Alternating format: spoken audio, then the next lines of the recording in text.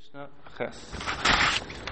So now we're talking about using metal rods on your sukkah, or any other schach puzzle for that matter, without their thicker and so on.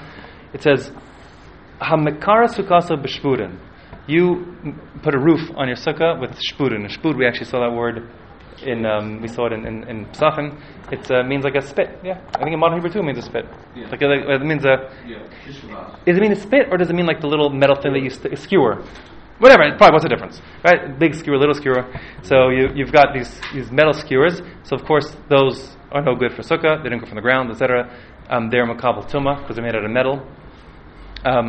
There is a chiddush here, which is, if you actually remember from that Mishnah in Pesachim, they said for the Korban Pesach you're supposed to roast on what kind of spit? Do you remember? Nope.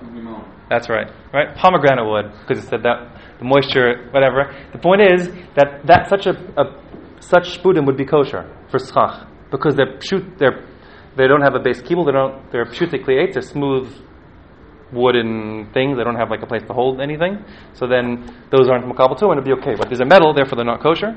But aruchos hamita, or instead you use aruchos hamita. Aruchos hamita are, if you have a bed, probably just a drawing, but the point is,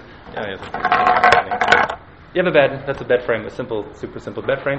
The aruch means long. The length means the long boards that are using for the bed frame. So you break them off essentially, use them as schach.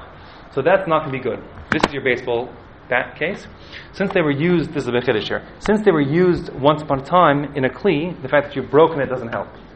The fact you've broken it doesn't help. Once a kli, although even though they're not, this is the point, they're not makabel tum anymore. They're not makabel tum anymore because now they're just pshutei kli'etz. They're a piece of wood. But since they were put into human manufacture and they were makabel tum, they're not kosher for schach. So either of those two cases, either you got metal shpudim, not kosher, or aruchos hamita, not kosher for schach.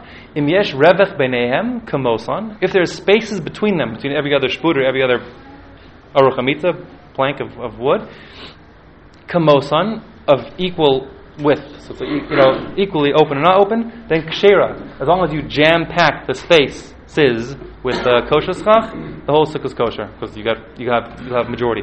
The emes, of course, is there's no kosher. It'll have to be the mitzias that you've jam packed in 51%, whatever, 50.01% kosher schach. Fine. New case.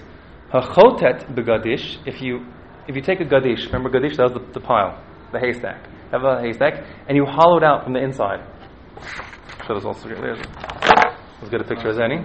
That's right, exactly right. So there, now you got a kosher sukkah, you got walls, you got a roof, everything's good, kosher schach. The problem is, it wasn't put down for the sake of, exactly, it wasn't put down for the sake of shade, and therefore it's tasa v'lo asli.